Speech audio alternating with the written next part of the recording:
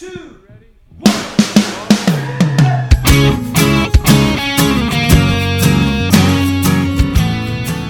Hello and welcome to Say That, the podcast where your big questions get real answers. My name is Matt King. I'm your host here in the city of Chicago, and joining me here is Glenn Fitzgerald, the president of Mission USA. I'm losing my mind on orange soda. Wow. Also joining us, Jed Brewer, the director of Mission USA Productions. Must be nice having an orange soda. Well, it's been a little bit problematic so far. When we do the inevitable behind the music documentary about the Say That podcast, there will be a scene in stark black and white of an orange soda spilling across the table to represent when it all fell apart. That's right. That's right. Joining us all the way from Oak Ridge, Tennessee, one of the pastors of Christ Community Church, Lee Younger. I am looking around for more snacks. I'm not seeing them. And I may do this whole episode in a very sad voice. Wow. Yes, a snackless podcast recording is not a good way to do this. No. Also, almost 300 episodes in. That may be the first snackless episode we've done. Yeah. Right. Now, speaking of snacks, by the way, we do want to give thanks and report on a Gripes-giving miracle. Ooh. Oh, wow. And that is a Gripes-giving miracle comes all the way from us, from a land that I'm told is not fictional. I was updated on that very recently. That would be called New Zealand.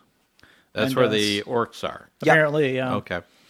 Which is you'd think that people wouldn't want to live there because of all the orcs. Right. But, Yeah. apparently they make do, and I think that's a message of peace for us all. We know what they've got to help with that, right? What's that? The Orkin Man.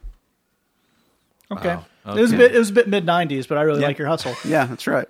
That's right. For the K. 'Cause Yeah. of the No, Exterminators. I got it. Yeah. If I that didn't was want to get it, but if I that got was it. the final scene of the third Lord of the Rings movie, like we kind of ran out of budget for the big armies and whatnot, so we're kind of gonna Monty Python the Holy Grail style, Yeah. just wipe with, but instead of a cop, it's just an orchid man comes in and sprays them all. Right. I would watch that. But from the wonderful land of New Zealand, we have some treats courtesy of Superfan and our friend Bridie that arrived just in time for us to be notified of them on Gripes-giving. And they're filled with bits of real koala. That's what I hear. Indeed. But the truly amazing part of this, other than Bridie sending us wonderful Cadbury candies, which is truly amazing, is Glenn griped this into existence. That's right. Wow. Yeah, Gripes-giving, our true super fans know, we celebrate after Thanksgiving every year. It is very ceremonial. We have our specific food, Rage chips. chips, and we'd have the bowl of wrath. You put in all the things that you're unhappy about. Yeah. And we had a lovely celebration. Everyone Should point out this will be the first episode we recorded post Gripes-giving. That's right. Yeah, that's why we're so Riding balanced and healthy. Yeah. But as a Gripes-giving Eve thing, I had griped that there was no chocolate for the podcast recording. Now, I tried to point out that we recorded the podcast at Glenn's house, so if anyone's in charge of what foodstuffs are around, that would be him, but that fell on extremely deaf ears. Okay. So, thankfully, though, conveniently, from New Zealand, Yes. chocolates. Yes, that's right. So it was what you call a Gripes-giving miracle. It definitely was, and on that basis, I feel the need to declare a Gripes-giving recap emergency. Wow. We introduced the people to Gripes-giving last week. We had a pre-round. We got some gripes out there specifically about the church. Yeah. Now I feel it's a good idea to report to how things went, especially given that we now know that we may have this new power where we can gripe things to be right. Yeah. So we did have a lovely time. We gathered at Jed and Hallie's house. The rage chips were had. There were many, many, many pies, almost a sarcastic amount of pie. Yes. Yeah. Like it took 4 people to carry them back to the car, remnants of pie. Yeah. And that's the good stuff. I did insist that I have one bit of each pie. Yes. And it was brought to me, and I should not have done that. Yes. And you screamed, "It's Gripes-giving, I'm not waiting for any of you." And That's then just true. Tasmanian devil style shoved your fork Yeah. into a plate full of pie. Yeah. So we had that. Then we, of course, had the bowl of wrath Yeah. filled with the gripes. Yeah. We pulled them out. We griped about work. We griped about church. We griped about the gym. We griped about health. But there was one specific gripe that'll be interesting to see if we have this griping power of fixing things. Because if I can take you inside the the scene here, dear listener. We're set up at the table. All of us gathered around Jed and Hallie's kitchen table. Jed at one end, Glenn at the other. And you got, if you're going around one side, kind of Hallie and Tosh on one side, myself and our coworker Pete on the other side. And we're pulling out the gripes, and it's a blind pull. We put them all in the bowl. Jed draws them, reads them, then whoever gripe it has, gripes to their heart content. We introduced this year a gripe off system. Right. When you're done, you declare gripe off. Then we introduced the Glenn innovation of the tag in gripe assist. Yeah. When someone was done with their main gripe, you could declare gripe assist. Right. And then dogpile on their gripe. Yep. So we'd gone a few rounds, but you also want part of the fun of Gripesgiving, and when we put out the Gripesgiving home kit, you can all do this for yourselves. The Bowl of Wrath is very sharp, so be careful with that. So part of the fun is Jed will pull it out, read the title of the gripe that the person's written on the card, and then there's a couple seconds of guessing who put that in there. Yeah. So we pulled one out that said, best I can recall the exact verbiage, Christians, you have to stop breaking dating. Seriously, you're killing me. And all eyes turned down the table to Glenn for someone else. I will keep this anonymous, but it was one of our ladies pop up and say, actually, that was me. Right. Because I've been meeting with some gals. And oh, my Lord. Yeah. Yeah. So, Glenn, before we get to the solution, can you break down for us the nature of the problem that was brought forth? Well, yeah, the nature of the problem is that there is a large church here in the Chicago area. A lot of young people in the church, a lot of singles there. And the idea, of course, is let me meet somebody my age and maybe start dating, maybe one day get married. Sure. And that there's nothing wrong with that. If you're getting fed in that situation, then you're doing great.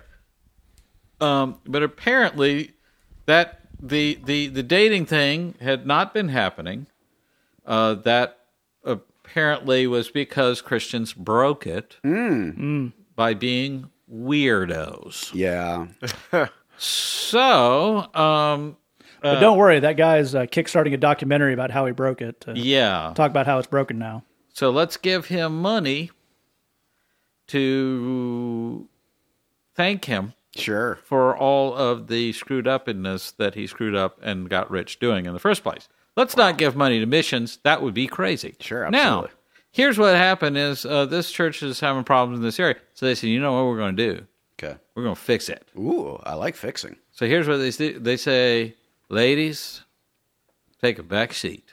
Oh, okay. Now, were they fixing this through the never fail, unfaultable medium of sermon series? That's right. Every church loves a passive-aggressive sermon series. I mean, let me tell you what.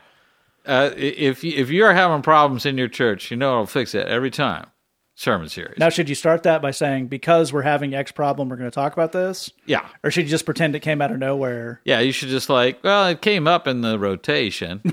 Well, so here's what happens is they said, you know what, ladies, take a back seat because you know what's going to happen. These men are going to take charge. That doesn't sound good. Yeah. Okay, but that's a dumb idea, but Yeah. it motivated them, and now it's happening. And No, that never was going to happen. There was no hope of it at all whatsoever. And also, we aren't addressing the problem that led to this situation. Okay. So we just took half the people who could solve it and told them, butt out. Right. Right. Because a man is going to fix it. Right. Right. Which, Well, Glenn, if you look around the church, the country, and the world at large, I think you'll find that men mostly fix things. Is that right? yeah, no. Get a man on the scene. We have top men everywhere. On that basis, I declare a secondary emergency. Wow. I The emergency don't know that assist. that's permitted, but okay. Yeah, there you go. Gripe emergency assist. There you go. Okay. The alley-oop. Okay, here's what happened. We're in what you call the holiday season. We are. Well, okay, so I'm out on what they call Black Friday. Sure, spreading cheer and whatnot. They call it Black Friday because it's so cheerful and fun and exciting. Yep. So, Like the Black Death. That was fun. right. So I went to a store, and the lady is ringing up my items at the checkout aisle. So far, you're doing very well. And here's what she said. She said, "Merry Christmas." And you know what? I actually got a little bit offended. Okay. Because here's the thing. I don't know if you know this, But if you break down the word Christmas, Yeah. Sure. right, you have Christ, and Yes. that's Jesus right there. The other one is Mass. Okay. Now, as you guys know, Mass is an object's resistance to acceleration. Sure, yes. And Jesus is not resistant to accelerating anything. No. So I don't even know where that's coming from. Yeah. Okay, but that's Mass with 2 S's. There's only 1 S on Christmas. And here's what I'm telling you. You know what you should be saying, and this is political correctness gone crazy. You should Run be amok. you should be saying Happy Holidays. Okay. Here's why. Because the word holiday, this is actually true, means holy days. So this is a holy, you have to, I think Christmas should be holy. Ah. Not merry, Wow. it should be holy. Ah. Well, That's where I'm coming from. But the fact that you won't say Happy Holidays because you're bowing to the pressure of the Christmas. See what I'm saying? then. Yeah. Yeah. So we got a war on that. Okay, so I think I can track this through the years of Christmas emergencies. Originally, there was a war on Christmas. Right. And we had to defend Christmas. Definitely. I think we had to defend Christmas with flamethrowers and bayonets. Well, there was a war on the war on Christmas. Well, yeah, then we got to the war on the war on Christmas, Right. which we were you were all in on. Yeah. Now it sounds like, because, first it was, they say Happy Holidays, so that's Right. a war on Christmas. Yep. So now the war on Christmas is you got to say Merry Christmas. So it sounds like you want to declare the war on the war on the war on Christmas. Correct. Okay. Because it's Happy Holidays. I couldn't agree more. And I think You know what we've I mean? successfully demonstrated how men fix things. That's a fair point. This is it. Mansplained it right into being solved. Well, I am loath to speak out Oh, no. Oh, my heavens. in It's these moments, legalistic, Jed. It's the jet of legalism yet to come. but I fear that there are few amongst us who would boldly stand on the word of God and proclaim it How did you make God a 3-syllable word? and defend it. It And apparently has a T on the end. That was weird. when I think of the women folk who are uncertain of their role, Oh, wow. I am reminded of the words of our Lord, as stated in the authorized version, in the Gospel of Matthew, in the 7th chapter, Who authorized this? Would that be King James? Is that? where it says, and I quote, "If thou art of the appropriate gender, ask, and it shall be given you. I think you may have made part of that up. If thou art of the appropriate gender, seek, and ye shall find. That feels like, was that the authorized version, you say? Knock, if thou art male, and it shall be opened unto you. Yeah, I don't I think don't- that's. For every male person that asketh, receiveth. Did you get that from like a Jehovah's Witness, maybe? And he that seeketh, findeth. Were that That was many? a lot of emphasis. Yeah, with that many E's in the authorized version? And to him that knocketh, it shall be opened. The word of the Lord for the appropriately gendered people of the Lord. Amen. Wow. Thanks Yeah. be to the patriarchy. Yeah. Here's what I'm telling you. It's a Happy Holidays. Yeah. Yeah. Don't try and take the holiness out of the holidays. That's what Happy Holidays are for. Sure, absolutely. So I think we should attack anyone who says Merry Christmas. Right. Wow, Condemn that okay. That last part seemed strong. Yep. No, we got to attack them. Well, if that's what we have to do to stand up for the truth, Sure. Just go in and like you go into a church and it's like they have a banner that says Merry Christmas. You say you Right. better take that down Right. Yeah. because it's Happy Holidays. Yeah, that's right. You're taking the holiness out of the holidays. I think it's good. You know, because you're making it be about live nativity scenes. Right. You know, It's about holiness, y'all. it's about holiness. Yeah. that's right. It's good. Well, I think on that masterful Jesus juking of the Merry Christmas crowd, I'm gonna call emergency off. Yeah, that's probably a good idea. Yeah. What coffee maker do I have to buy and then smash to be part of this war on Christmas? Like a coffee mate or something? Yeah, it seems good. yeah, But, any probably. appliance. We want to be Okay. inclusive. Just any appliance you can Okay, because smash. I've got a toaster that's old. Yeah, and I was smash just going that to throw it toaster. out, but I can throw it out and trigger someone. Yeah, it Here's seems- what that's you good. do. Seems You good. go to the store. Yeah. And if it says Merry Christmas on the package, you just slam it on the ground and jump Okay. up and down on it. Wow. Okay. That's how you do it. It's kind of full chimpanzee style. Yeah, that's how you do the war on the war on the war on Christmas. Well, that's coming next year, almost certainly. Yeah. Well, I think the front lines of the war on the war on the war on the war on Christmas next year will certainly, you're going to need the info. You're going to need some motivation. Sure. You're going to need a little Bridgebox, I think, if you really want to be a Absolutely. effective culture warrior Right. in the war on the war on the war on Christmas. Right.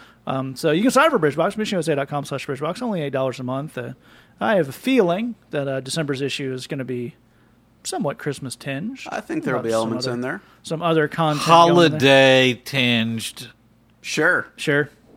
That's the reason for the season. It's good. I mean, I just made that up. That's Yeah, how, it's pretty good. That's how It rhymed. It must be Rhymed true. everything. Yeah. That's catchy. Yeah. That's the Johnny Cochran School of Theology there. It rhymed. Yeah. It must be true. Yes. Okay, $8 a month, missionusa.com/Bridgebox, music and sermons and stuff. You guys know what Bridgebox is by now. I'm not going to make it through this plug if I have to do more. So sign up. It's great. Holidays. Thank you. Holiday. We jump to our first question here. If Sure. you hang this all the way to the end, I'll give you some ways to write in with this. First question comes into our email address. It says, I prayed and talked to mentors about a decision. It seemed like everything was pointing towards going ahead. Then at the last minute, some circumstances changed and it was impossible to go ahead with that plan. I'm really disappointed and confused. Did I totally miss something?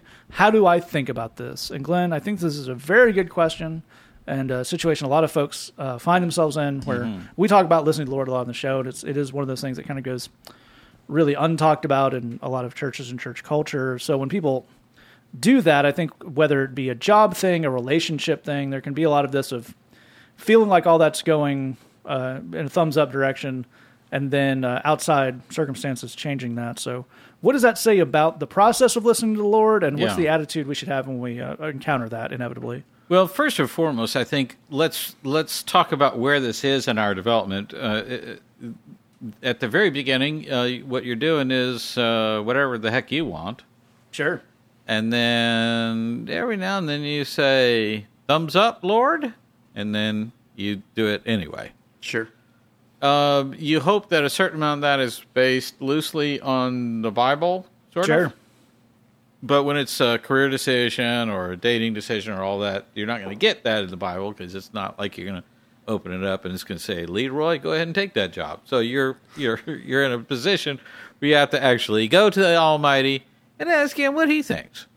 But for whatever reason, when we take that step in our development of actually going to God and actually asking him what he thinks, what we apparently think of is, okay, tell me one piece of information about this that will always be true and will apply for all time from now on, and then I'm never coming back and doing this again.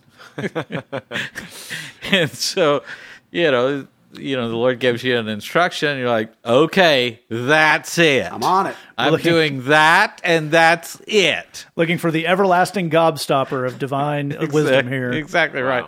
But there comes a point where you say, where the Lord will lead you in one direction for a while, and then he'll lead you in this other direction for a while, and have you do this for a season, and then do another thing for a season. That's the normal course of things. That's how it's supposed to be. We're supposed to be going to God for wisdom from now on, and depending on him, and seeking the kind of wisdom you were seeking on this particular circumstance. You need to be seeking daily. So I know that seems like a lot because there was a lot to this situation, but that's actually what the Christian life looks like, is going to God and letting him give us that sense of direction. You may be familiar with the biblical story of Abraham, where God told him to do one thing with Isaac, and then told him do a different thing now. This happens quite a bit in my walk, where God says, I would like for you to go to this place and do this thing. And I say, I don't want to. And then he says, yes, but I would like for you to do that. Well, that's probably not a good idea. And the Lord says, why? And I say, because I don't want to. And then I say, probably that's the wrong idea. And he says, definitely that's the wrong idea. And then it's like, well, maybe. And then there's like 15 more steps. Sure. And then I say, okay, I'll do it. But it's not infrequent. The Lord will say, okay, now that you're willing to do that, I want you to do this other thing. Aha. The idea was to be willing to subvert your will and being willing to follow the Lord where He leads. And the blessings and the benefit of that is you go for this other thing that I open up over here. So I think it would be wrong in that moment to say, no, Lord, give me the thing that I was griping about not wanting to do. Sure. I have to let the Lord make these back and forth adjustments in my life. I have to be responsive to the changes and adaptive to those changes that are going on around me. And God has me doing things for a time period. When that's over with, and sometimes it's before I actually do the thing, He's leading me in another direction. And the key is to keep rolling with those changes. Yeah, I think it's a really great point. And Jay, I'd love to get you here. And there's another aspect of this that I'd love to get you to kind of shed some light on, which is another thing we deal with in a fair amount, particularly in ministry, which is I can pray something up and get the thumbs up, and I've listened as well as I can and get that that's the idea. And then I can go to the other person or the church or the denomination or whatever it is and say, okay, we're doing this right. And then you go, oh, no, I'm not doing it. And that doesn't necessarily mean what I was hearing was wrong. Yeah. It means somebody's got their wires crossed here. But when that comes to something like, be that a job thing or be that this, we hear about this a lot in relationships. If I was so sure I was supposed to be with this person and this person's not really all that interested at this point. Yeah. How do we kind of isolate some variables here to both kind of, as Glenn is saying, diagnose where we are in this journey with what's wrong with our listening, and just kind of deal with the fact that we can listen right and we still get the outcome we want. Yeah, that's a really sharp insight. We should know it's a tough position to be in, what you're describing. We're sorry for it. It's frustrating, it's confusing, it's disorienting, and we've all been there. We're sorry that you're facing that. As Matt rightly points out, there are at least two things worth looking at. The first is that very few decisions that you make in life depend only on you. You're trying to make a decision about whether or not to be a part of a broader narrative of things. Well, that means other people have decisions to make too, right? So, and people, it turns out, don't do what God wants them to do all the time. So Matt brought up the example of a dating relationship, and God really put it on your heart to pursue this person, pursue this relationship. Maybe put it on their heart too, and maybe they decided, I'm just not going to do that. Well, now we have a problem because you were willing to be obedient, but they weren't. And so that does kind of change things in a sense. That doesn't change the ultimate fundamental will of God, but it certainly changes a lot of the particulars in the short term. It doesn't change the principle that God, has a great relationship for you and wants to prepare you for that. But it does change what next week is going to look like. And so that leads to the second thing, which is that a lot of stuff in life is pretty fluid. That situations can change and can sometimes change rapidly. And that's why we need to go back to what Glenn was saying. We don't want to get in a mode where we ask God for wisdom on something and we say, okay, that's the last word on that forever. Because things change. Things change just because that's how life is, but things also change, as Matt's pointing out, because there's a lot of other people not getting wisdom from the Lord and just kind of doing what seems best to them, which often is not the thing God wanted them to do. God has a way of giving people an opportunity to be a part of something awesome. He's really generous. He's really into that. And most people are saying no to those things all day long. And so if you get into the habit of actually trying to receive wisdom from the Lord, I think what you're going to see way more of than you might expect is the Lord asking you to be prepared to go down certain roads. But those roads, which ones we're actually going to take, depend a lot on the other people involved. Sometimes, as Glenn is pointing out, that is purely a preparatory thing. We want you to be willing to do X when the plan is actually to do Y, so that you get your head in a better place. And that there's plenty of that. But there's also plenty of, I want you to be ready to do X. These other three people have to make the right decisions for that to be possible. And if that happens, we want to take that road. But plenty of times they don't make the right decisions. And so we need to go back to the Lord and say, what are we doing now? Do you still want me to pursue something like this? What's changed here? What hasn't changed here? If you can dig it, as frustrating as that can be, and it can be really frustrating, if we'll let it, that can also drive the kind of relationship with the Lord where we build real intimacy, where there's a real back and forth and there's a real exchange, and we're not just going to the Lord once in a while for wisdom, but it's an ongoing thing. It can actually get us to a stronger place, and that's what we want for you. That's a fantastic point. And Lee, I'd love to get you to close us out here by talking about one more aspect of this, which is these guys have talked about kind of the forward-looking aspects of this. And this is what I want you to talk about is, and I will say up front, a later on in the process things. We're talking about here, there's disappointment and there's hurt and all that needs to be worked through. But at some point, hopefully we land at a place where we can look back and say, even though that didn't turn out the way I thought it would, what good came out of that? Because one thing we can say unequivocally is if you listen to the Lord and follow in those ways, even if you, as we're saying, don't get it 100% right or you don't, the circumstances change, God is going to grow you through that. So once we're past the initial disappointment phase, what do we look for those kind of what came out of this moments? I think that's an awesome question. It's an awesome angle to take on this. And I think that the thing that often holds us back from being able to, because what you're talking about is learning, so I've hit a disappointment, which happens to everybody. And the question is, what do I do now? Am I ready to move on? As Jed's saying, am I ready to find where the next path is? Like Glenn's talking about it. What is the Lord leading me to? But another part of this is, am I willing to learn? And that's an interesting question. I think the thing that hangs us up, or I know the thing that can often hang me up on this is that when we feel like, we've gathered our people around us and we went to the Lord in prayer, other people prayed on our behalf, and we came up with a plan of action, that a thing starts to happen where we start to feel good about something, we start to build a narrative. We start to kind of tell a story about how this is going to go down. Because we got people on our side and we got people praying it up or whatever. And then, like Glenn said, any little wrinkle on that throws us off completely. And then what can very, very easily happen is that our insecurities and our hang-ups can start to connect the dots over why that narrative didn't work out. Mm-hmm. So, for instance, so me and my mentors prayed through this deal, and we came up with a plan of action. This is the way this is going to go down. It does not go down that way. So, does this mean my my mentors aren't who I think they are? They don't get prayer? Does this mean that God doesn't hear me? You know what it probably means? It probably means that I'm disqualified in some way. It probably means that that I suck. God is disappointed in me in some way, and that's why, even though we totally came up with a good plan and we totally prayed it up, that this girl said no when I asked her out, or whatever the thing is.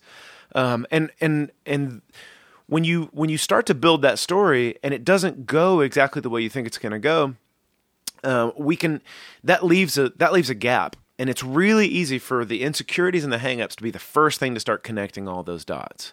Mm-hmm. But if you're willing to, what you can say is, all right, things did not go the way that I wanted them to, but as these guys are saying, I need to find out what the Lord has for me next. I need to figure out what my next step is going to be. And is there anything in this that I can learn about myself? In other words, as I went through this, anybody that knows me well, would they be able to look at me and say, if they had the courage to, or if I allowed them to, hey, this one thing, I see you doing this. Is there anything, was a blind spot exposed in me? Did I learn something that I could do differently next time? And am I willing to look at this with some humility and learn some stuff? Or will I let my insecurities just tell me, bury me under a mountain of shame, you suck, nothing good will ever happen to you?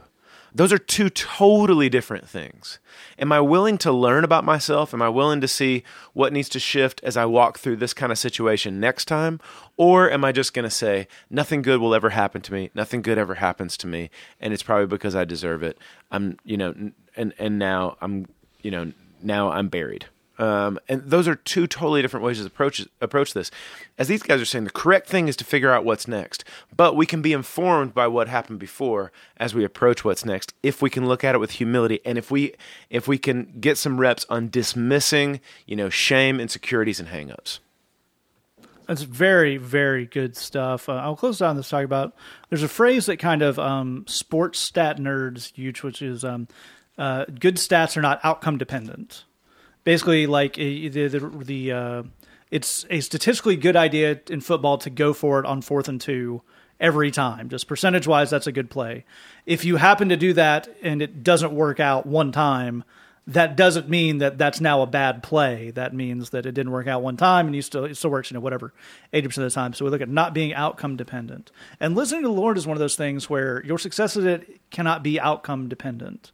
As we're saying here, as Jeb was saying, there's a lot of moving parts and stuff. We have stuff all the time that people listen to, and personal lives, and particularly in ministry stuff, where it's full on thumbs up. It's it's been prayed up by multiple people, and it all looks down. We're all sitting down, and then some decision maker somewhere just sometimes, and you may have experienced this, has a Jekyll and Hyde moment and just decides, no, we're not doing that. Oh no. Yeah. And now that thing's not happening. That doesn't mean that we were wrong. That doesn't mean that would not have been a good idea. I think sometimes when we think about this listening to the Lord thing and divining the Lord's will, we get this idea that there's this entirely fixed narrative that we're supposed to jump on at points. And there's not.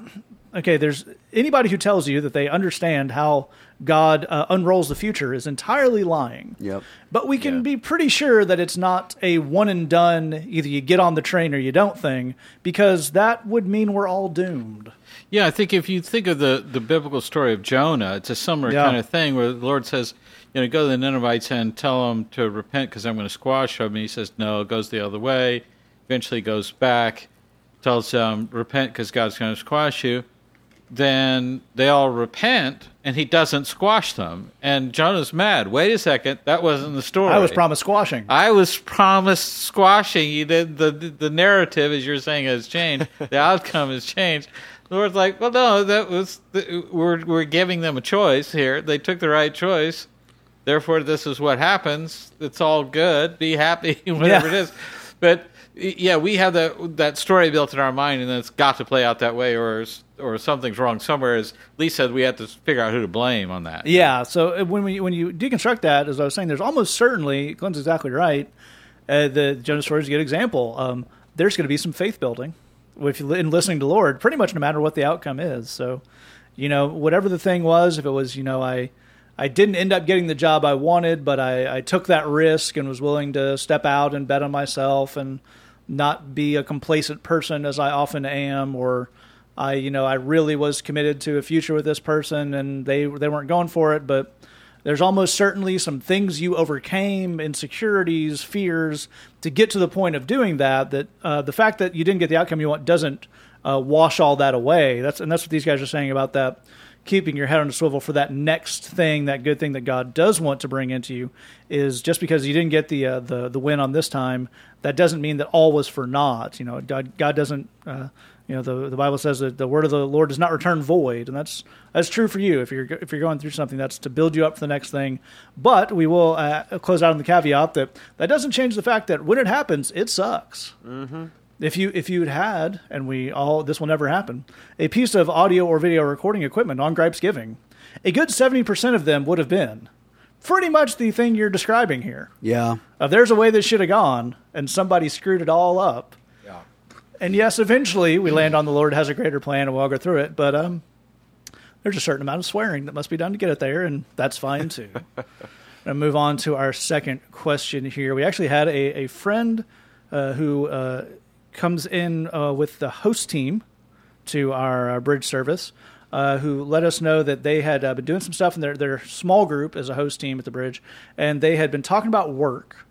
And part of that was asking basically questions. What questions do people have about their work life? And they were kind enough to pass a few on to us. They thought we'd like in the podcast. And some of them were really good. So we'll sprinkle a few of these in over the next few recordings. And this is a very good one, I think. Came from a young professionals kind of style community group. But I think it's really a question for us to put down. The question came in, do I need to be passionate about my job? An excellent question. And Jed, why don't you kick us off here? You don't. It's nice if you are, but you don't need to be passionate about your job. I think it's worth looking at why you might feel a sense of pressure that you need to, and that's because our culture actually has a really big fixation on that. If you spend a lot of time on Instagram or other social media sites, you see a lot of memes and a lot of inspirational quotes over perfectly photographed sunsets, say things like, do what you love and you'll never work a day in your life. And that's just not true at all. I'm incredibly blessed to do what I do. It's work, though. Sure. Like, right.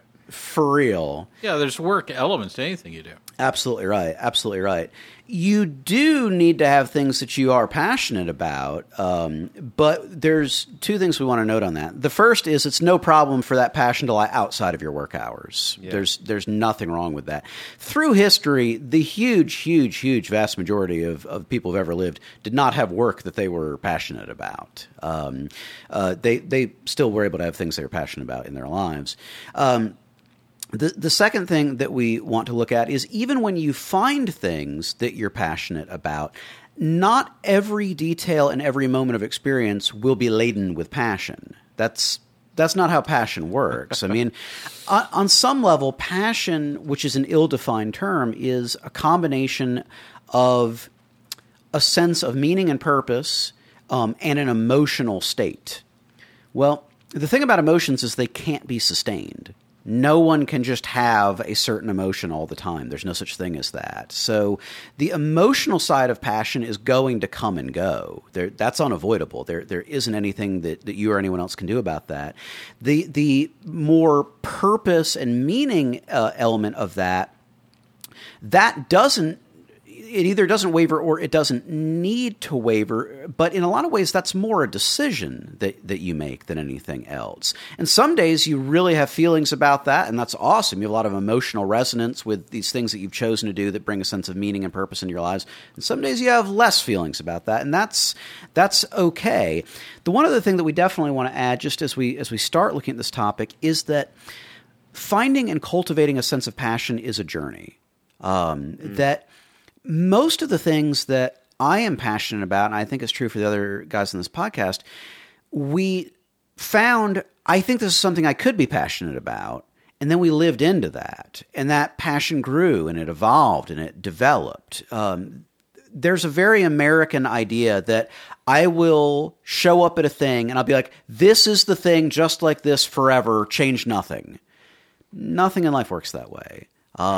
We want to look for that sense of a tuning fork going off inside of us. We do want that sense of there's something here that really resonates with me, but then we have to live into it. We have to develop it. We have to let it mature and grow, often over a period of years, and that's okay. That's how that's supposed to work. But again, you don't need to feel any pressure that needs to be tied in to the thing that you do to make a living. That's a really fantastic point. And Lee, I'd love to go to you here. There's also an aspect of passion that I think is deeply misunderstood, which is just passionate about just life and travel and church and music, and it just never turns off. I'm just always passionate about every aspect of everything. I come to church and I love the singing and I love the preaching and I love the upholstery on the chairs and I love the color of the paints, and I'm just so passionate about all of it. Just a big ball of passion.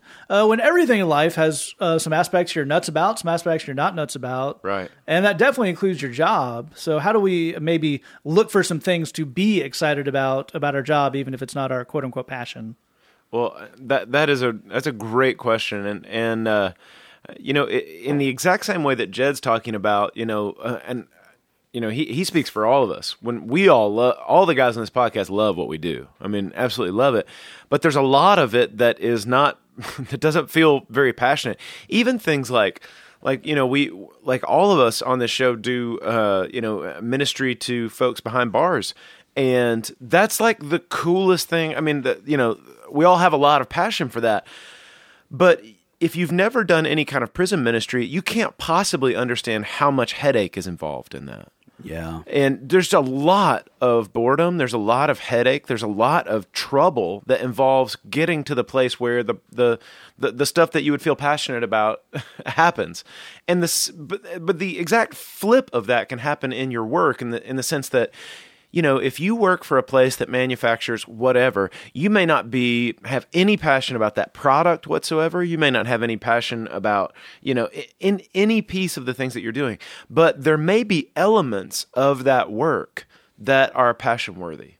And what I mean by that is that God has called you to something in your life, and He's called you to to have some part in the building and advancement of His kingdom.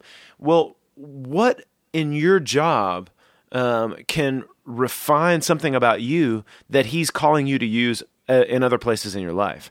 And there's a way for you to have a passion about that thing. So I've got a friend who is who works in the engineering field, and a lot of people in his field kind of keep their head down, crunch the numbers, do their work. And when he showed up for his job the first day, the first thing that he did was he got to know all the people that were under him. All the people who were doing the work were, not the engineering kind of stuff. And he started building these relationships and understood the processes that were leading up to, that affected, the work that was eventually going to land on his desk.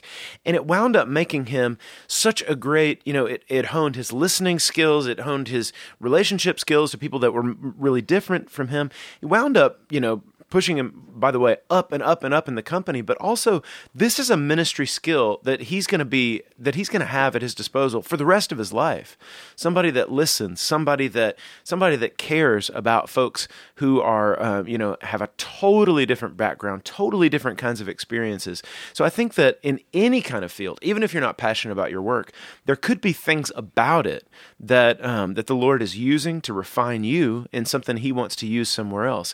And how can you talk to Him about, show me the places in where you have me, where you're growing something in me that you're going to use somewhere else. Show me something in this, even if I'm not passionate about the thing, that does excite me, that does give me a sense of purpose, that I can tell is making me a better friend, a better human being, a better husband or a better wife, or whatever those different relationships in your life. Are there things about what you're doing that are passion worthy? That's a really, really sharp aspect on that. And Glenn, let me just close out here, and let's maybe replace the word passion with calling here. Yeah. Because there's a lot of talk about passion in the church and a lot of talk about calling and no defining of either. That's right. Yeah, and generally speaking, when you hear a pastor talk about passion, what he means is you need to volunteer and do something in here. And there's nothing wrong with that. I think that's great. That's what we're talking about here, is find a thing that God's calling you to do and do it. So I would be on the same page with that, but we have a way of calling it passion instead of get off your butt and volunteer for the Vacation Bible School, because that sounds more churchy, Yeah.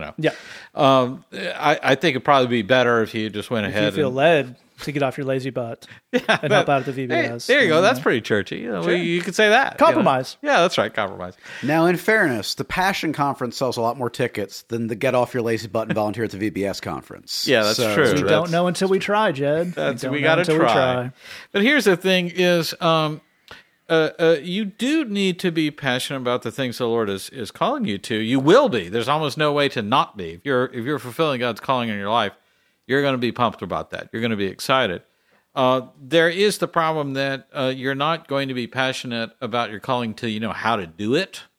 If you're trying to do it and you're not pulling it off, then it's not going to be very passionate worthy. It's not, it would be unnatural to say, I'm doing this and totally failing about it, but I'm really passionate about it. That kind of doesn't fit.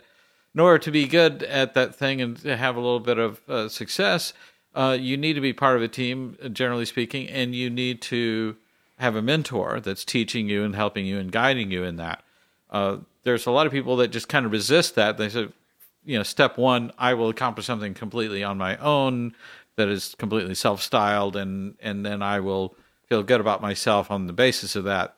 We have to go away from that thinking. We have to think, what is my function within the body, where I fit in with other people, I'm doing stuff in conjunction with other people. So there's somebody around me that's doing something. How do I help that person do that thing? You're going to have a lot more impact if you have that kind of mentality. But ultimately, I think, and I want to draw out a point that Lee was touching on there, which is, and I think Jed was hinting at this as well, there's a sense that ministry professionals are doing real ministry and that their whole job is their calling. And if my job is not ministry, and if it isn't part of my calling, then I must not be fulfilling God's purpose for my life. And I sort of can't be, because I'm doing accounting all day. Nobody's getting saved while I'm doing this accounting. Okay, let's scrub all that. And let's start over from the beginning. People in ministry, in full-time ministry, most of them spend a small fraction of their workday doing actual ministry. Most church pastors spend a tiny fraction of their workday doing ministry. They're doing meetings about things and looking at accounting and things and whatever. That's just, you're running a nonprofit operation there, really. Don't forget vision casting. All of that. When I started, I was a prison chaplain, and you would not believe the meetings. I mean, you just couldn't get your mind around how many meetings. None of them had any point, but I wasn't allowed to skip any of them. And the paperwork was enormous. I mean, it was just to the point of being laughable. And because I had to fill out this paperwork, I knew exactly how many hours I was spending on paperwork because that was part of the paperwork. So I realized, no kidding, you had to account for every hour of every day what you were doing. Yeah. And I can now see exactly how much time I'm wasting on this paperwork. It turns out my volunteers, according to the paperwork, were doing more ministry than I was doing because I'm administrating. And I went to a chaplain, a guy who turned out to be a mentor of mine later on. I went to him and I said, how do you get any ministry done with all this paperwork? And he says, oh, I just make it up. So what do you mean? He says, I just make it up. Nobody ever looks. So I just sit down and one day at the end of the month, it's about an 8-hour day, I just sit down with all the reports in front of me and I just completely make it all up. And I said, this is the kind of spiritual leadership I've been waiting my whole life to receive. Getting away with stuff. Have you seen the light? Exactly what it was like for me. He and I, at the last day of the month, we both get together. It was a whole ceremonial. All day, just write fiction for 8 hours. And then we'd go and get pizza afterwards. We get a ton of ministry done. But my point in telling you that story is I have to fight to get ministry done out of this ministry career. People want me to come to meetings now all the time. It's for nobody knows why. When you say, I want you to come to the meeting. Okay, what's this meeting for? Well, we're going to talk about a proposal to do the thing. Is anybody getting saved at this meeting? Well, no. Okay, I'm not interested. You got to do something to get me interested. Well, maybe somebody will set up something. Somebody will get saved, maybe. Really?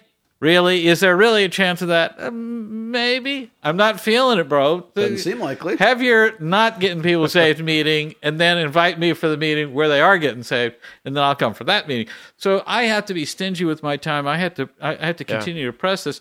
But you have to do the same thing with your career. I think that the myth is you get yourself in a position where ministry just falls in your lap. That doesn't happen for anybody, even for us in full-time ministry. We have to fight. We have to fake our paperwork in order to get to the place where we're doing ministry.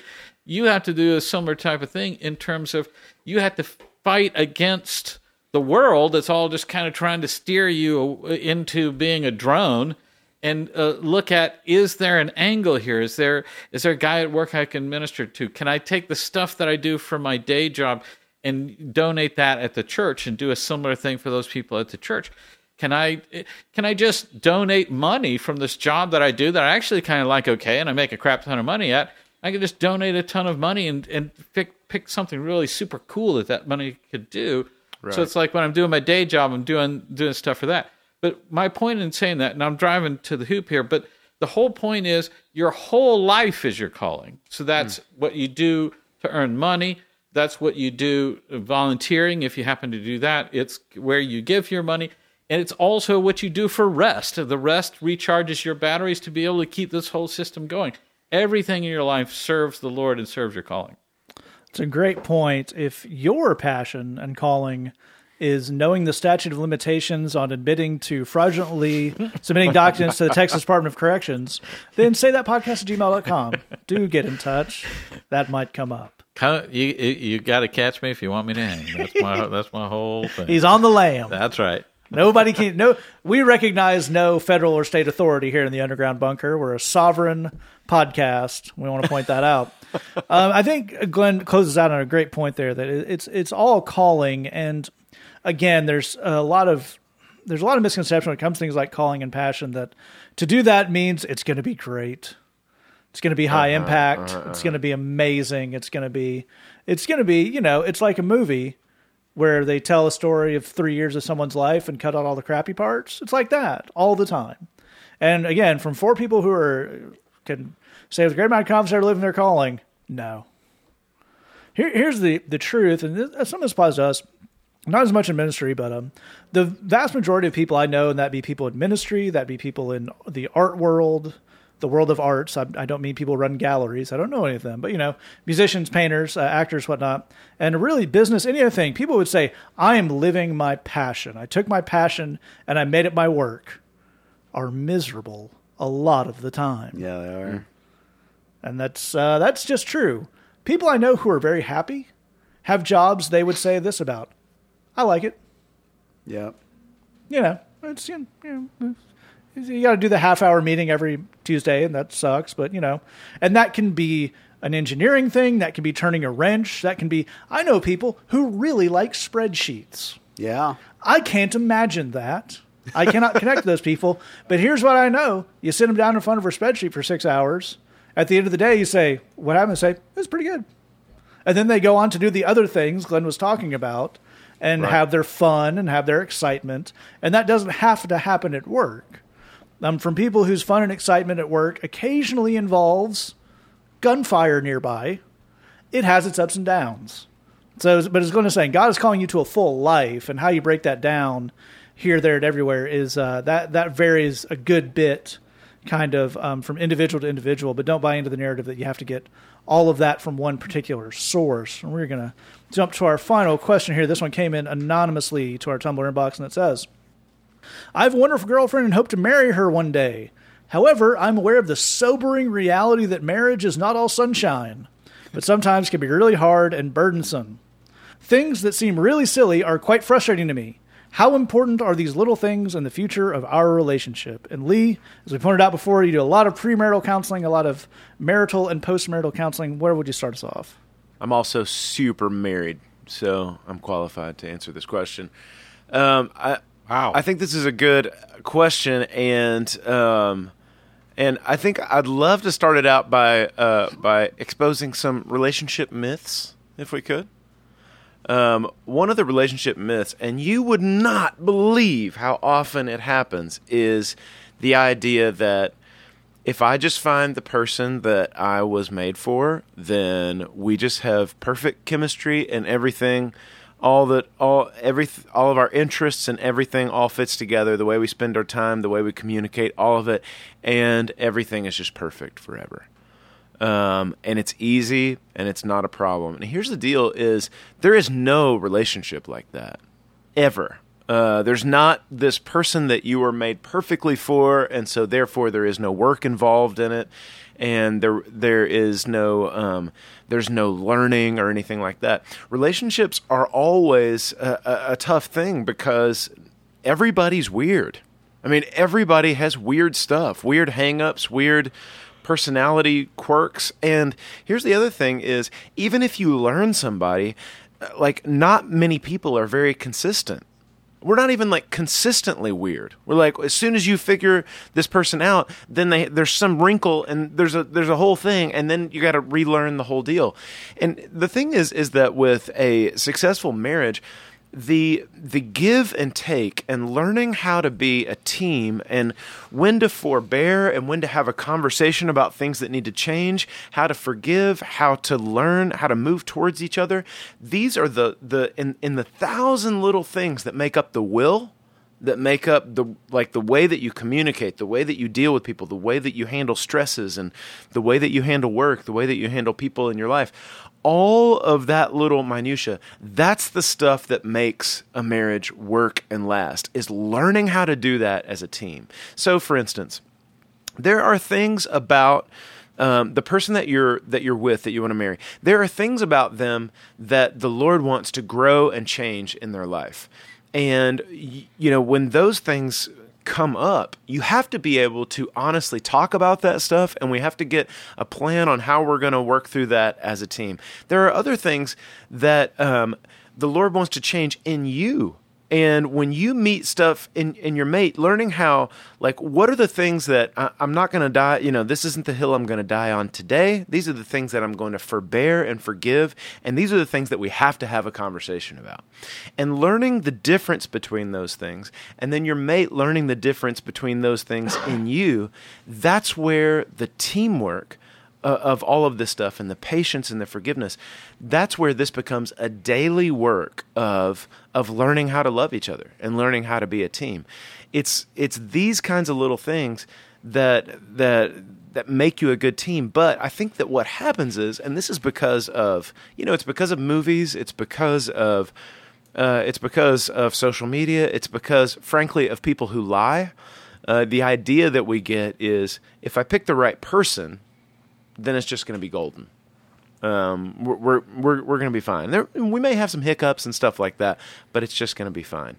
I love the marriage that I have, and I'm so stoked about our friendship and our relationship. But I'll tell you what, we've earned it. We've worked hard for it over a long time, through a lot of problems, through a lot of conflict, learning how to be friends, learning how to have fights and arguments with humility, with respect, doing it poorly and then learning to do it better, and doing it poorly again, learning it to do a little bit better. But it is these little things. What are the things that I need to forbear? What are the things that I need to have a conversation with? And what are the things that the Lord wants to grow in me? And learning how to encourage each other, promote each other, and live with one another as we work as a team towards figuring it out. That is the whole thing with making a relationship good and last. It's a fantastic place to start us off. And Glenn, I'd love to get you here. Let's pick up on something that Lee was saying there, which I think is a really important point. And I will, as we always do, throw in people who write Christian books and youth pastors who tell adorable stories about how they just knew the first time they saw her. Right. Well, let's not think about how many other people we just knew the first time we saw them. But, this one, what happened to turn out? But there's that aspect of, and I think our question asker is right to see through that. Say, I'm starting to come to understand that marriage is not going to be an easy thing, as Lee is pointing out. But if we have a culture that will not even admit that part, it's very hard to get answers for what to do when you inevitably, I'm going to say on day 3, run this ship totally into the ground. Right. So I think that's the real answer we're looking at here. Once we had some honesty, like Lee's talking about, let's look at how we deal with the fact that this person drives this crazy, because it's actually not that big a deal once we look at it, right? Well, that's right. I too am married hard with a vengeance, and you do earn it. You earn a good marriage. It doesn't just jump together. I think we have to start with patience, okay? Now, the problem with patience is we think patience is gritting our teeth and putting up with stuff and not saying anything. That's actually the opposite of patience. You are being impatient with that person all the way through that because you're pissed that they're doing something that irritates you. Patience is when you take the time to calm yourself down and calm down your frustrations and say, I really need you to do this the way we talked about and not this other way, and please work with me. Thank you. Sure. That's what patience sounds like. We have to start with that patience. And if you dig what I'm saying there, that patience then leads to good communication, where you're saying stuff clearly, you're putting it right out there. There's total honesty. There isn't any of this beating around the bush. There isn't any passive aggressive and waiting for the other person. And there isn't any of that. You should just know and any of that crap. You're coming out and you're saying, "Hey, I know that it's been a busy week, and I know things get lost in the shuffle, and I know that we all need to be reminded of things that we're trying to change. But remember how I told you to do this thing? Man, I'd really appreciate it if you do that." That's what a patient person sounds like. And that's allowing them to have good communication. If I'm patient, I can tell you the thing without biting your head off. And if I tell you the thing and I'm being patient without biting your head off, here's what you got to do. You got to meet me halfway on that and say, oh, yeah, right. Sorry, I'm not going to do that again. Because if you don't, then you get the biting the head off part, and that's where things go south. So good communication then opens the door to understanding, where you say, remember how I told you to not do the thing? Well, you did the thing. Well, that other person can then come back and say, well, actually, I didn't do that. This other person did that, and I didn't notice it, and I'm sorry, and I'll fix it now. So you find out sometimes that you were wrong about what you thought, Sometimes you'll find out there are mitigating circumstances. Sometimes a person just says, "You're right. I screwed that up, but I'm just tired and frazzled and I forgot." Something like that. So you can get into good understanding off of that good communication. That's really, really key. If you understand the nature of the problem, that's different from pointing fingers and assigning blame. It's better to understand what's actually mechanically going wrong with this process. That's how you're going to solve it. If we find out the other person is doing this wrong because they're a jerk face person, then there's no way to fix it because you're a jerk face person, and we're all doomed here. Yeah. If we say, I think the problem is you get tired at the end of the day and you don't want to put your socks in the hamper, so you just throw your socks on the floor, which is insane and not allowed, and I will murder you in your sleep if you do it. But I understand that you're tired at the end of the day, and it's just one more thing. Sure. So let's figure out a way to handle that where we'll put the hamper near where you take your socks off so you can just drop them straight in, whatever the thing is. So that's the last piece is strategy, where you're developing a strategy that allows you to solve that problem. So patience leads to communication, a good communication, and communication leads to understanding, and then that understanding leads to strategy. And I know you're going to steal that. I know you're going to. That's why I said it slow. I said it slow. You can roll back the tape. You can steal it. You don't have to give me credit for it. That's what this show is for. Sure. We want you to do it. But that's how this stuff allows you to solve these problems and move through them quickly. It's a fantastic point. I will take a moment to give a customary say that disclaimer, which is Glenn is charming and cheeky in a way that very few people are, and he can get away with adorable things like mentioning murder in a patient discussion about a relationship. And unless you've been married for quite a while, Don't do that. do not attempt that one at home. And Jed, I'd love to get you to close us out here. And I think these guys have made great points about the marriage part of this. And let's look at a little bit more of the what are the phrases? Things that seem silly. Yeah.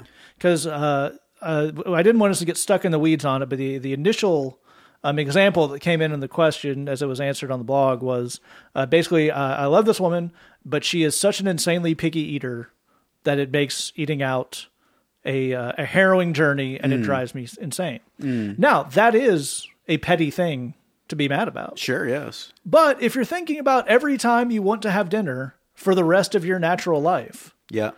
it's going to come up. I wonder if the question is not, are we in a relationship where we feel comfortable, and do we have the tools to bring up something that can be quote unquote silly, but do use these skills these guys are giving us on that? Yeah, yeah. Well, I think it's, in relationships, you have big picture things where there's clearly, there's a huge problem, and we've just got to have a conversation, get into it. Your mother-in-law wants us to spend $30,000 and buy her a monster truck so that she can join the monster truck circuit. To be fair, pretty good price on a monster truck. So we're clearly going to have a conversation about the fact that we cannot support my mother-in-law's monster truck. I mean, the career. insurance alone. Exactly right. It's not practicable. But what both Lee and Glenn are pointing to, and it's totally true, is that there's a lot of stuff where it's easy to feel like, do I need to say something about this? Should I say something about this? Is this the right time to say something about this? And am I just making a mountain out of a molehill? But here's the thing: I'd challenge you to think about in the relationship that you're in, and in any relationships you'll be in the future, is, do you feel safe to bring up silly things that bother you? Yeah. And if you don't, why not? Right. Because here's the thing. There's a few possibilities here. Let's say, I'm asking because I suspect you don't feel safe to bring up silly things that bother you. So let's say you don't for a second. There's a few reasons you might not. The first is you think the other person will say, "That's stupid." No. Okay. Well, it's possible. I mean, it's possible they'd say that. But here's the thing that happens in loving relationships, particularly when we work at them, is you bring up something, and maybe it is a little stupid. Maybe it is a little silly. Maybe you are being a weirdo. Right. And that person can say to you, "That seems a little weird that would be a thing for you, but I love you. Let's talk about it. Right. Tell me more about this thing, because it may not be exactly what you think it is, But I think there's something here that you have a legitimate concern about, and I'd love us to find that. Let's talk about it and let's get into it. Now we're off to the races. This is amazing. Yeah. This is the stuff good relationships are made of. Sometimes you're frustrated with a little thing because it's the straw that's breaking the camel's back on something else. Exactly right. And the funny thing about when people love you is they're prepared to be understanding and say, you don't have a point on the thing you're bringing up. You don't. But you do have a point on this other thing that's related. Right. And I think that's what you're actually concerned about. Right. So let's get into it. And you can talk about it and say, well, I think I do have sort of kind of a point on this one thing, only from certain angles in certain months of the year. But, you know, let's take 3 hours and talk it all the way through, see it from every possible angle and get to the other side where we're on the same page. I think the problem that we run into is, if we get into a situation where it feels adversarial, there is a problem. Whether it was started by something small or not, if we're getting to a place where it's adversarial, now we need to resolve this. And it's only a problem if we leave it there. If we have the 3-hour conversation where we get all the way through and now we're on the same page, it's great. It's fantastic. This relationship is stronger now. We know each other better now. We are a more effective team now. But if we say that's silly, I just shouldn't bring it up, we're starting to get into dangerous territory there. Yes, there may be moments where we need, as Lee said, to forbear. There may be, this person's had an insanely long week, and this is a very small detail, and why don't we save this for a time when they are not falling asleep? That's all good. But if we're not bringing things up at all because we're afraid they're silly, that's probably not a good idea. Likewise, if we're only having half of the conversation, and we're getting to a point where we're both kind of annoyed with each other and we're afraid of annoying each other more, so we'll just stop. That's actually kind of even worse.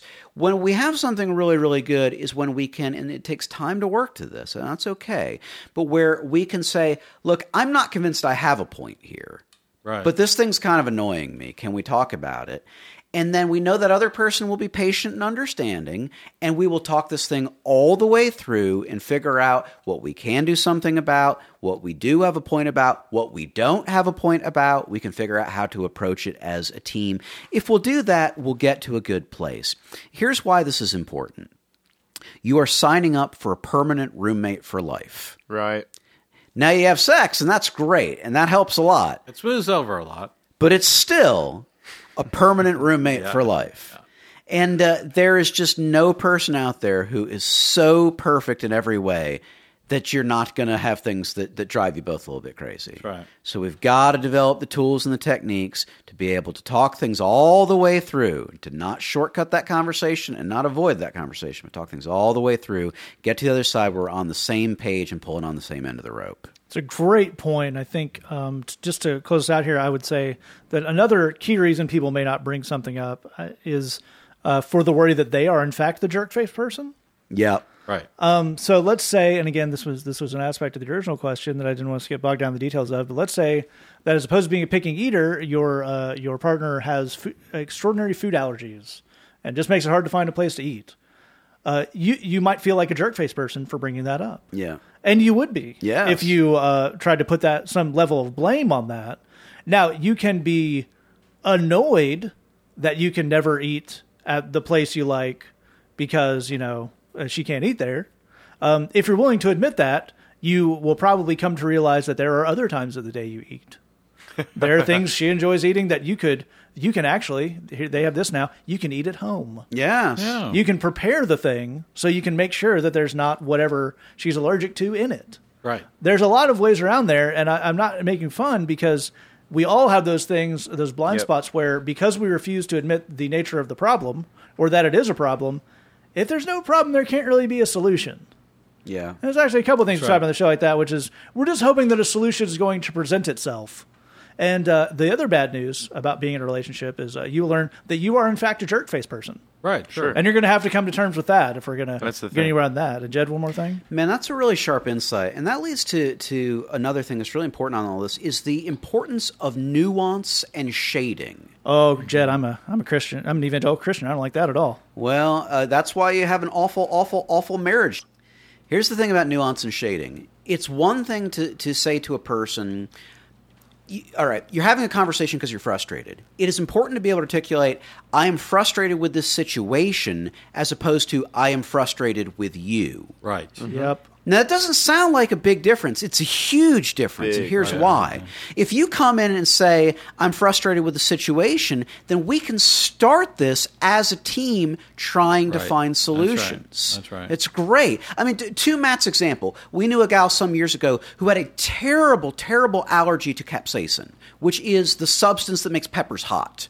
Like she had like a life-threatening allergy to it, okay? So her husband would be a super huge jerk face to be frustrated with her over her capsaicin You and your allergy. stupid enzymes. Exactly right. I mean, that would be like, no. Right. But it would almost be weird. This fellow came from a background where you eat a lot of spicy food. It would almost be weird if he wasn't frustrated with the situation of it being much harder to eat the foods that he enjoyed. I mean, it would be kind of odd if you say, oh, I don't even care about those foods. It don't mean anything to me. Well, to your very good point about approaching things as a team, I bet she's not nuts about it either. No. Right. But if you kind of refuse to bring it up because you assume there will be a freak out, you're kind of inherently putting yourself, as going to say, on different ends of the rope. Yeah. Right. If you can, one of the things that will help a lot with, I feel silly, but these things are frustrating, is being clear, I'm frustrated with the situation as opposed to I'm frustrated with you, and also owning up to mitigating factors. Yeah. Saying, I am tired. Yes. I have had a long week. I am cranky. Right. One of the most beautiful things in the world is being able to say to your significant other, I am a cranky pants today. Yeah. That's where I am at. Right. I am overreacting to things because I have not had my juice, and I did not get a nap, and I definitely didn't have a blankie. Right. That said, this thing is driving me crazy. Right. You are not driving me crazy, but this thing is driving me crazy. Can we work together? That requires shading and subtlety and nuance, which are your friends. Yeah, just to Jed's point, one thing that counselors say is that we have to learn the difference between what's called a critique and what's called a criticism. That we bring up. I want to critique a situation. I have a thing I want to talk about that I'm not happy with the way this is going, or I don't understand why a certain thing is a certain way. Can we work together and come up with a solution, as opposed to you always do this and now I'm insane?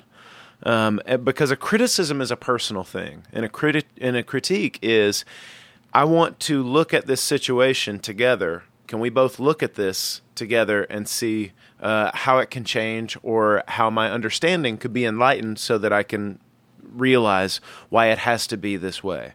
And so that may not seem like a big difference, but as Jed's saying, it is. There's a huge difference in there. It does seem subtle, but the difference in attacking something from an impersonal vantage point, where we are together looking at it from the same vantage point, and sitting across the table pointing at someone and criticizing them is a huge thing that as you work through this stuff and you learn to work as a team, that you get better at. It's a great point. All right, we're going to take you out here. Thanks for listening. If you have a question for us, say that podcast@gmail.com, thebridgechicago.tumblr.com. If you're like me and you've already had it with the Christmas music, you can always check out our Bridge Worship album, which is now available Spotify, Apple Music, Amazon Music, anywhere you download or stream music. Just search Jed Brewer or The Bridge Worship, and that'll come right up. But if you're still hankering for more Christmas music, we have some for you. This is actually off a record that Lee and Jed put together for Lee's other podcast, The Water Tower. Yes. This is our own Jed Brewer with a version of the Christmas Carol, What Child Is This? Check out that. Thanks for listening. Just remember, we love you. God loves you. There's nothing you can do about it. The Say That Podcast wishing you a generic and non-specific happy holidays, because that's the Christian way to do it. What child